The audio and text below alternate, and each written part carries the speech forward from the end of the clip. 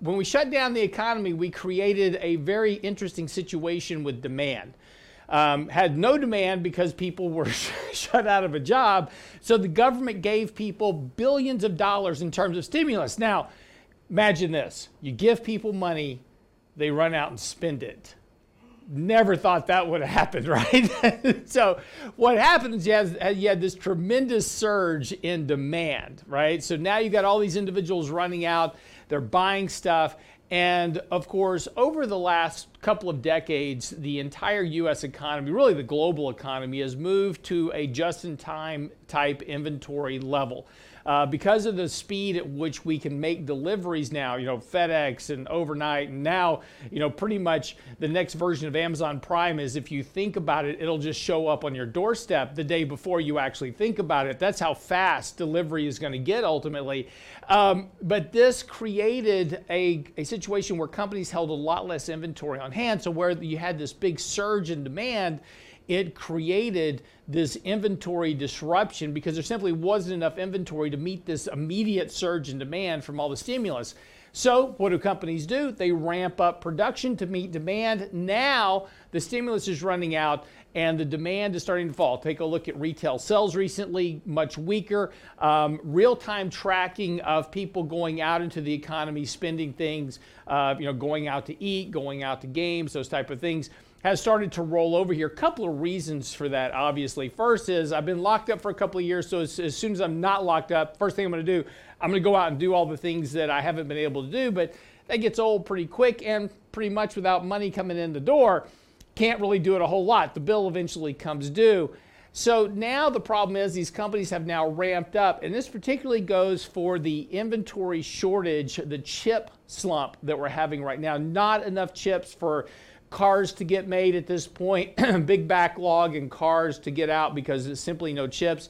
That is about to reverse here. The demand is declining on the consumption side. Chip supplies are ramping up. And in fact, the inventories for chip manufacturers just hit a 65-year high. So again, when we get into 2022, we're likely going to see the backup, the other side of this slump in demand, which will be an inventory glut. Not only in chips, but in a lot of areas of the market. So again, we've been in kind of a really strange market environment over the course of the last year. Market's up 100% from the lows, fastest doubling in history for the S&P 500. And of course, because of all the quantitative easing from the Federal Reserve, stimulus checks going in, lots of people speculating in markets, people have been buying the dips. Every time we get to the 50-day moving average, people have been buying the dips, except for last week. We actually had a sell-off in the market, and investors showed up to buy the dip at the 40-day moving average because they didn't want to miss the bottom at the 50. So we're now getting to even shorter levels. And in fact, ever since the March 2020 drawdown, the level of dip buying has continued to increase. In other words, investors are buying at smaller and smaller dips as the market rises here. Currently, as we talked about last week and in this weekend's newsletter, which is on the website, realinvestmentadvice.com, there is after this massive crash, in fact, CNBC headlines this morning out, the Dow coming off the worst slump in 2 months. Now, you really have to stretch that headline to get that dramatic to look at the slump we've had in the market over the last couple of months. Been very minor drawdowns here. And again, yes, instead of hitting the 50, we only hit the 40-day moving average. Yes, terrible slump, but even after that small little 1.5% correction from the peak, the Federal Reserve blinked on Friday. Fed member Kaplan coming out saying, well, we may have to rethink that whole tapering thing, particularly if the Delta variant continues to surge here. So again, the Federal Reserve remains committed to supporting asset prices. Market participants know this. They're buying these dips at ever smaller levels, knowing that the Fed isn't going to let the market crash here, at least at this point. But pay attention here, a couple of things here. This is the longest advance one of the longest advances on records without a break of the 50-day moving average and a deeper correction like we talked about last week. Right now, a 10% correction would take you back to the 200-day moving average. Again, not dramatic. That happens pretty much every year at some point. Just hasn't happened yet this year. Volume continues to decline on the rallies. We're seeing volume pick up on the sell side, but on the buy side, really kind of weak volume here. Breadth remains fairly poor. Again, not a lot of support here. Money flows continue to be weak here at this point. Doesn't mean that we're going to have a big correction right now, but we're getting very long into that cycle without one. And again, it's not just a function of if it's going to happen, it's just a function of when it's going to happen. And the most important thing is it'll probably catch you by surprise. So again, that's why we continue to simply talk about a little bit of risk management, just hedge your structures, make sure that you're not over your skis in terms of the amount of risk in your portfolio. Got a lot more to get into this morning. When we come back, we'll talk a little bit about where the market is currently relative to history and why that's important. We'll come back after the break, pick up with that. I'm your host, Lance Roberts. Don't go away. Couple of important things, though. Yes, it was. Had a terrible sell-off Thursday and Friday. We were down about a whopping 1.5%, almost 2% at one point. It was terrible. Buyers showed up as, like I said, Richard Kaplan from the Federal Reserve came out and said, we may have to rethink this whole tapering thing. This Delta variant's really starting to worry us a bit. And in the end, look, it's a good, convenient excuse here.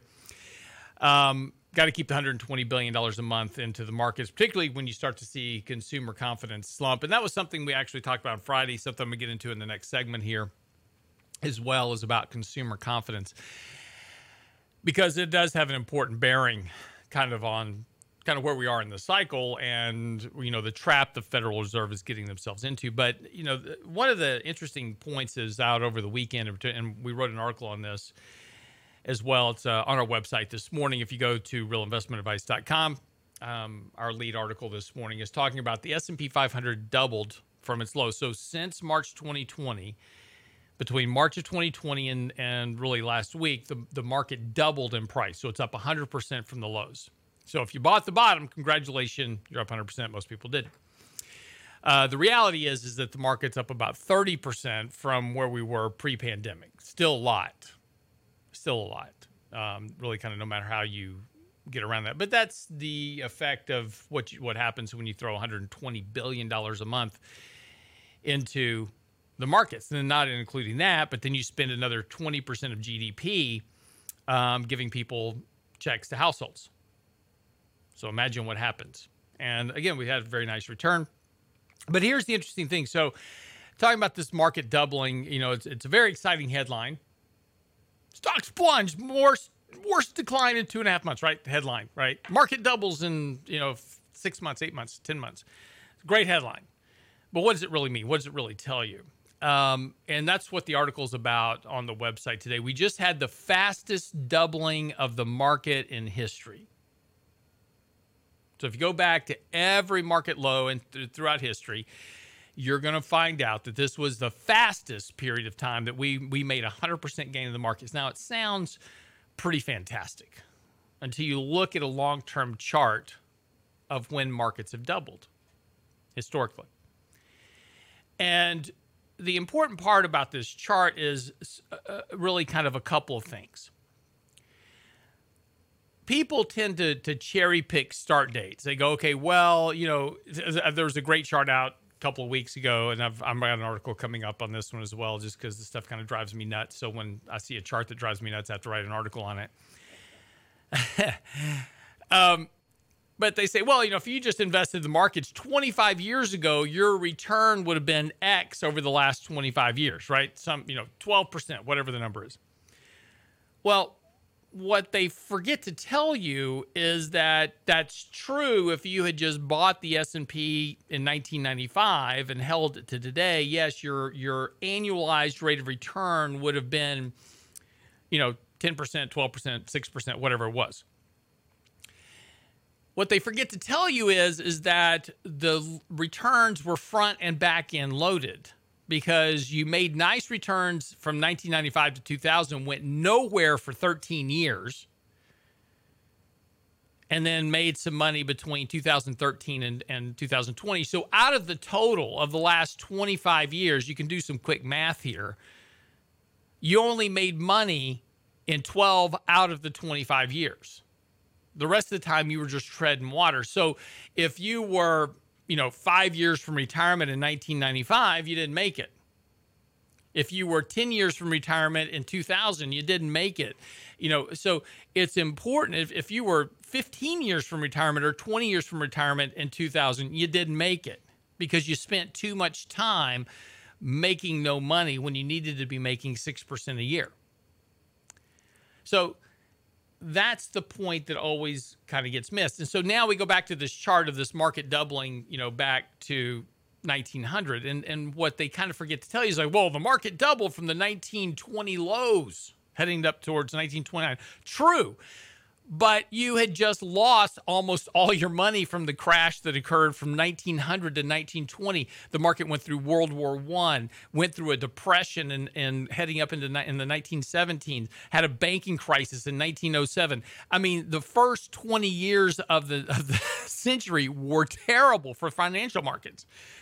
And then finally going through that, and valuations got crushed. They went from 25 times earnings to like 3 times earnings. Then you had the boom of the market, right? And so coming off those extremely low valuations in 1920, heading up to 1929, yeah, you doubled the market fairly quickly. Then what they also forget to tell you is that sounds great. And in the year following, and typically in the year or two following a doubling of the market tends to be a bit more positive sometimes. What they forgot to tell you is that after the peak of 1929, you then lost all your money, literally all of it. From 1929 back to the lows in 1933, the market bottomed exactly where it started, actually a point lower than where it was in 1920. You literally lost all of your gains. And by the way, if you had invested in 1905, you didn't make money until 1955.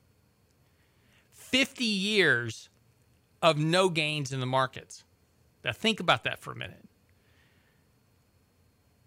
And so this is the other problem that always people forget to tell you is that, hey, you don't live forever. You don't have the ability to go back to 1900, invest, and just buy and hold it and make money.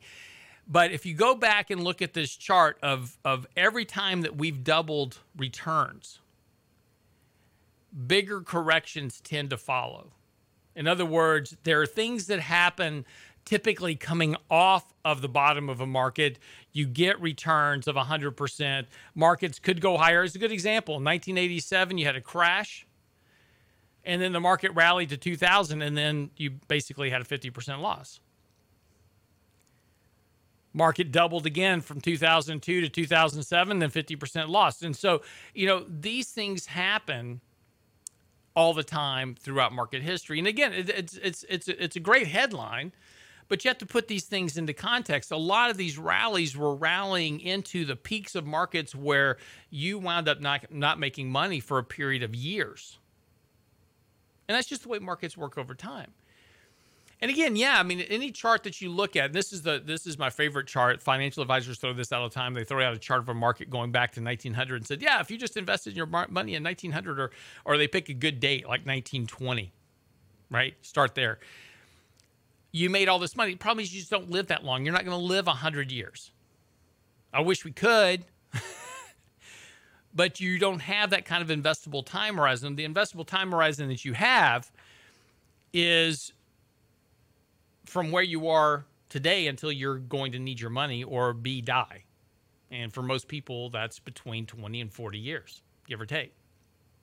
And so we have to measure our investing based around that time frame. And so the point is not, should you invest? Yes, you should invest. But the point is that it depends on when you start your investing. At what point of the cycle are you in? Because there's a very interesting correlation between these periods where you have a doubling of the markets and what happens elsewhere in the markets in terms of valuations. And so if we go back and look at that same chart of the S&P going back to 1900, right? We have those periods of just fantastic bull market returns. And what you'll note is that at every point that you had those fantastic returns, you were starting at very depressed valuations. 5, 6, 8, 10 times earnings. And we had a very minor valuation correction in 2020 that is now back to the second highest level of valuations on records. And so what that suggests is that, you know, a further upside in the markets has become much more challenging going forward because of what you're paying to invest in the markets. I mean, we've got more stocks historically than ever trading at 10 times price to sales or more. We've got stocks that are trading 30, 40, 50, 60, 70, 80 times, 100 times price to sales right now. And again, you know, the value that you pay or the price that you pay is the value that you're going to get over time. And in other words, forward returns are going to be very severely reduced over the next decade or two because of what we're, the payback consequence of what we're doing now. Monetary stimulus is great. It's keeping markets elevated, but it's taking more and more stimulus to create smaller and smaller rates of return. And as soon as you extract stimulus, the market crashes. So the Federal Reserve either has a choice of just doing continuing stimulus, and that's fine, but the markets will begin to discount as they are the value of that liquidity, which is why it's taking more and more liquidity to generate smaller and smaller rates of return over time. So there's a payback consequence coming from this. And ultimately, as you note, going back in history, valuations are the driver for prices long term. And that's why there's such a high correlation between the price of the market ultimately and where valuations operate. And then, of course, also the correlation between valuations and forward returns. So, yeah, it's fantastic that the market doubled.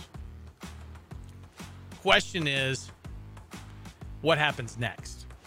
When we come back from the break, though, we'll pick up with a little bit on this consumer confidence crash and what the Fed's going to do about it and why the Fed's all of a sudden starting to waffle on taper. We'll talk about that when we come back from the break. I'm your host, Lance Roberts. Don't go away. In 2010, Ben Bernanke came out, and this was so coming right out of the bottom in 2009. The market bottomed in 2009, the financial crisis in March, and the Federal Reserve launched what was called at that time this new method of monetary policy, before never seen, called quantitative easing. The Fed started throwing $900 billion into the market over the course of the next year to try to get the market going again, get the economy going again after the financial crisis. Of course, on top of that, we were doing, $800 billion and bailouts, and we were doing another, HAMP and HARP and cash for clunkers and all kinds of stuff. But $900 billion spread out over the course of several months from March until May of the following year, the Fed was going to be buying these bonds. I'm going to keep these numbers in mind, $900 billion. Of course, as we approached May of 2010 and quantitative easing started to end, markets started to decline. Consumer confidence fell. And Ben Bernanke at that point came out in September and said, hey, you know what? We're going to do another round of QE, $1.2 trillion this time for the next year, from September until May of the following year. We're going to do this $1.2 trillion in total over that time frame.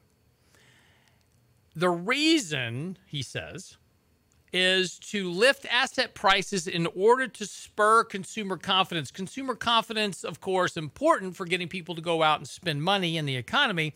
So if consumer confidence is lifted by higher asset prices, then what should happen theoretically is you get stronger economic growth. Sounds completely great. Markets take off again, start to rise as expected because you're providing liquidity straight to the banks to buy assets. And consumer confidence increased. In fact, if you take a look at this chart that I have in our article, so this article is out on Friday. It's on the website. If you're driving right now, don't try to look at charts while you're driving. I'll explain it for you. Go back later to the website, Real Investment Advice. Click on Friday's article talking about consumer confidence. It says it's called, "Did the Fed's Monetary Policy Experiment Just Fail?" Because when you take a look at consumer confidence versus the financial markets, there's a very, very high correlation from 2009 to 2018. Now, importantly, and to his point, and to Bernanke's credit, if you take a look at consumer confidence versus personal consumption expenditures. Now, PCE, personal consumption expenditures, is 70% of the GDP equation. So when we talk about GDP, 70% of that number is what you and I spend on a daily basis. Not surprisingly, there's a very high correlation between consumer confidence and you spending money. Imagine that, right? You feel very confident about things. You think your job's secure. You've got money coming in. You're going to spend money. So Bernanke's point was right. So in 2009, we do quantitative easing 1. 2010, we do QE2. Then after QE2 ends, the market falls off again. And Bernanke comes out and says, okay, we're going to do this thing called Operation Twist because we're just going to kind of, shift some things around the balance sheet, but not really do QE. But it was kind of a stealth QE at the time because money was still flowing into assets and markets responded ordinately. Not nearly to the level that they got with QE, but they held up. And then, of course, that was about the time that we got in this whole debt ceiling debate issue, and there was concerns about us defaulting on our debt. They downgraded our debt rating here. At the same time, Japan's getting wiped out by an undersea earthquake, tsunami, tidal wave, Godzilla ramping up as a nuclear power plant fails. I mean, just a disaster in Japan. Impacted manufacturing, etc. So the concerns over a slowing economic environment, this debt ceiling issue, led to Ben Bernanke starting QE, another version of QE, really in late 2012, heading into 2013, because he was worried about what was called the fiscal cliff happening. So now we start doing this kind of unending QE this time. There was no kind of end date to it, and all this liquidity came into the market, but the fiscal cliff never happened, and so markets took off. Finally, in 2014, 2015, we finally decided to start tapering that off, and the market started to decline again. You had two 20% corrections in 2015, 2016, and Janet Yellen now, who has now replaced Ben Bernanke, she gets on the phone with the ECB and the Bank of England and says, you guys better do something. And this is right at the bottom of the market in early 2016 as the fears of Brexit were surging. So the ECB jumps in with their version of QE. We kind of sit tight this time. And the flood of liquidity from the ECB and the Bank of England lift markets again. We then get into 2018. The market starts to stumble. The Fed starts trying to hike rates. Everything comes apart at the seams. And all of a sudden, we're back to zero rates and starting a version of QE by bailing out repo at the time. This is in 2019. And then, of course, with March of 2020 comes along, we start QE for $120 billion a month. And we're still doing that now, over a year later. So that's the history. Here's the problem. Up until 2018, this all worked. Monetary policy worked until 2018. Where it didn't work is that it didn't ever create economic growth. In fact, if you take a look at wages, the total increase in the Fed's balance sheet, 1,000% increase in the Fed's balance sheet, you had a 40% increase in wages since 2009. Full-time employment, 1,000% increase in full-time employment, a 12% increase, 1,000% increase in the Fed's balance sheet, a 12% increase in employment. It took $86 of Federal Reserve balance sheet to create a job. Corporate profits. Fed's balance sheet up 1,000%, corporate profits up 110%. GDP since 2009, Fed's balance sheet up 1,000%, GDP up 57%. In other words, the return on investment for these trillions of dollars spent in the economy through the Federal Reserve balance sheet and quantitative easing have not done what the Federal Reserve said. Yes, it's had a tremendous impact on financial assets. In fact, we've gone through before exactly just how fabulously well that the top 1% of the economy is done versus everybody else. The markets are up since the peak of the market in 2007. The market is up 198% from the peak of the market in 2007. Sales growth for the S&P is up 49% and GDP growth is up 23%. Return on investment extremely poor. Wealth gap is a major problem. But as I said, the question here really becomes is what happened here recently? Because all of a sudden, monetary policy no longer seems to really be working. Not to that degree. We're supposed to be lifting asset prices, and when we lift asset prices, then all of a sudden, consumers spend more and everybody feels better. But that didn't happen.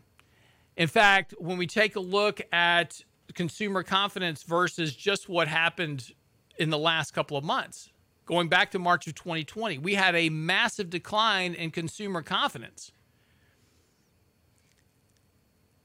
While the market has doubled from the March 2020 lows, consumer confidence is basically nearing back the lows to where we were during the middle of the pandemic shutdown. All of a sudden, that high correlation between consumer confidence and asset prices has broken.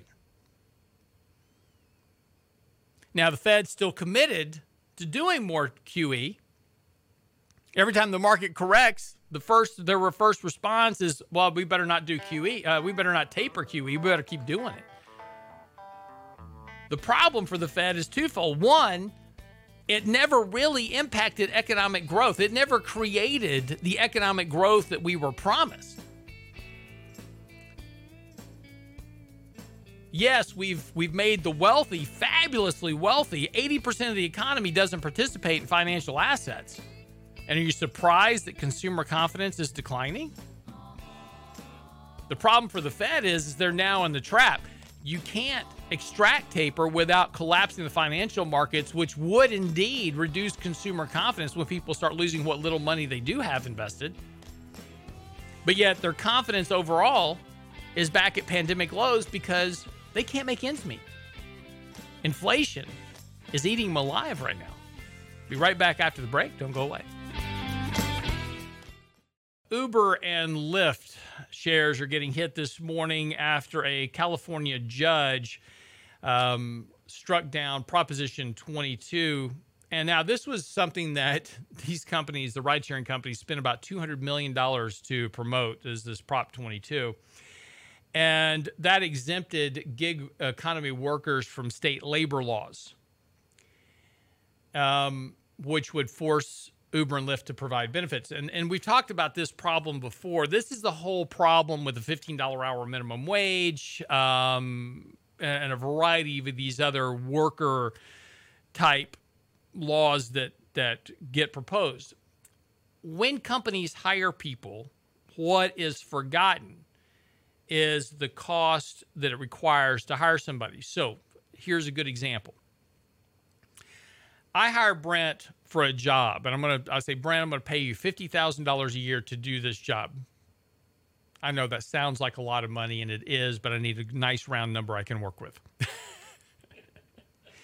Reality, it's probably worth about 10, but let's go to 50,000. So I pay Brent $50,000 a year. See, it's not just $50,000. I'm not just outlaying $50,000 a year for Brent. I've also got to provide Brent a studio to work in, equipment to work on. I've got to provide him a space. That's also an additional cost. Then I have to provide him because, he's an American and he thinks he's entitled to these things. Things like health care. Because he believes health care is a right. It's not a privilege. So we have to now provide him health care. Now, I don't really have to provide health care. I only provide him health care benefits because I have to compete with other employers who will. So I'm not mandated to provide these things, but if I want to hire Brent, I've got to provide for his health care cost, which is very expensive. Healthcare costs have been going up ever since we passed the Affordable Care Act at an extreme level because we have really just screwed up the entire healthcare system now. Trying to fix it, by the way. Then, imagine this. He wants a 401k plan with a match. Got to add that into the cost. And then he wants these things like vacation days, paid time off, sick leave, paternity leave, maternity leave for Brent. He wants all these things, right? It's cost. So this is the problem with all of these ideas. It drives up the cost of labor. And this is why we outsource so much of our labor to other countries that what? Don't require that. We talked about Greg Hayes with Carrier before. They had the plant in Mexico that in order to appease the Trump administration, they moved this small plant to Indiana. When they asked him about why he had the plant in Mexico, he says, well, because the workers work for $5 an hour. They don't ask for time off. They show up, they work 12-hour days, and they don't complain. And they don't want benefits, healthcare, vacation, all these other things. And that's why we export labor. It's a way to lower the cost, because if we manufactured here in the U.S. like we did back in the 50s and the 60s when the economy was booming here, you couldn't afford anything. You talk about inflation now. Wait until you try to buy a car in the U.S. and it's $90,000 for a Volkswagen, right? Bug. Your TV is no longer $150 at Walmart. It's $1,500 at Walmart.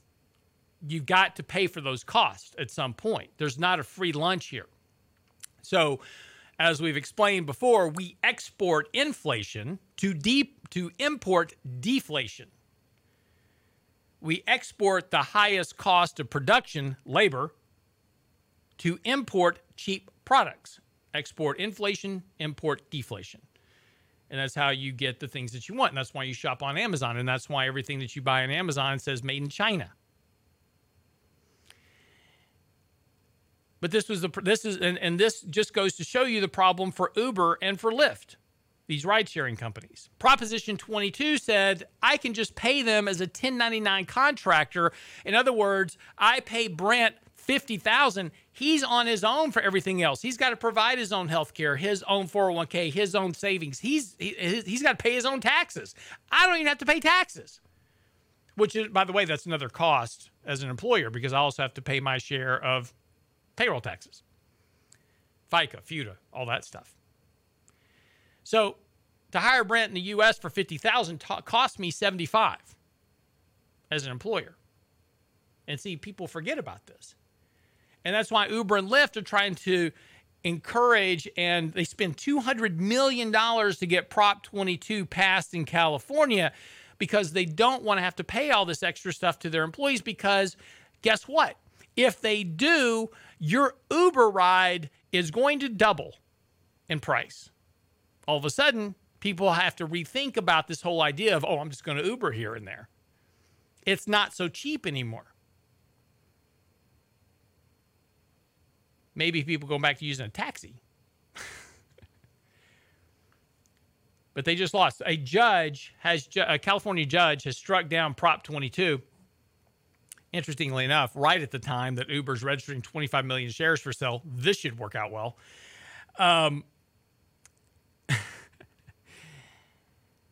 The California judge, Judge Frank Roche, issued a ruling on Friday and determined that Proposition 22's provisions covering workers' compensation law and collective bargaining in future gig work violate the state's constitution.